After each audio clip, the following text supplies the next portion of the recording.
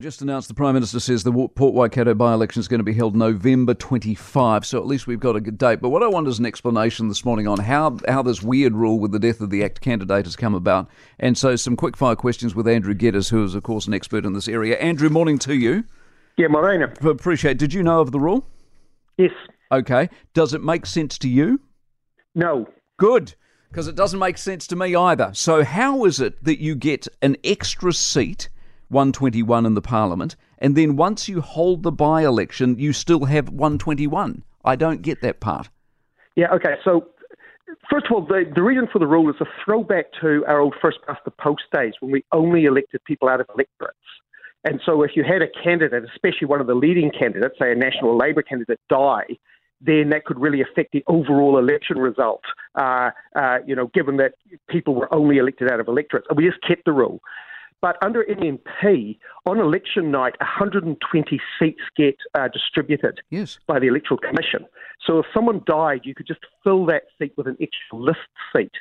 But because we have this by-election, what's going to happen is we'll fill 120 seats. There'll be an extra list seat added to bring it up to 120. Then at the end of November, we'll have another seat added when the by-election happens and a new MP comes out of Port Waikato. Why don't, when we get the new MP, the list MP drops out, thus keeping 120? But that's not what the rules say. No, I know that. But why don't we have a proper rule that makes sense? That would be one way to do it. Or the other way to do it would be to say that, unfortunately, things like this happen, people pass away and so on and so on. And what you can just do is continue the election, elect someone out of Port Waikato, because whoever wins that electorate really won't change the overall makeup of Parliament. It'll just change whether people get list seats or electorate seats. But what if in going to 121 seats, that's the one seat difference in forming a government? That is entirely possible.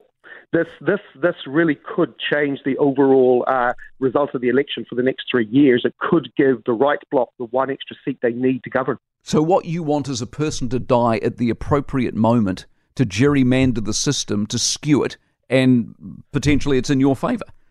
Yeah, I don't think anyone wants people to die, Mike. That might be a little bit harsh. No. But given the circumstances, the outworkings of this strike me as extraordinary.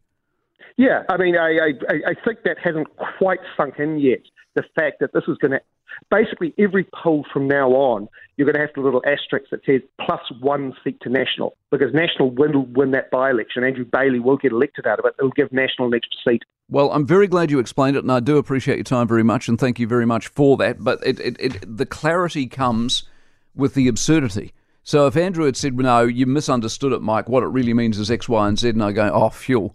That makes sense. It doesn't. It's a stupid rule, and whoever made it a stupid rule and continued it with being a stupid rule under MMP, it's ridiculous, because what happens on the night if literally this comes to pass? Because most politicians, at least, are saying that it's a very tight race. How tight do you want it to be? And what happens? You ever going to hear the end of it from Winston or Labour if National get up by one, for goodness sake? For more from the Mike Hosking Breakfast, listen live to News Talk ZB from 6 a.m. weekdays or follow the podcast on iHeartRadio.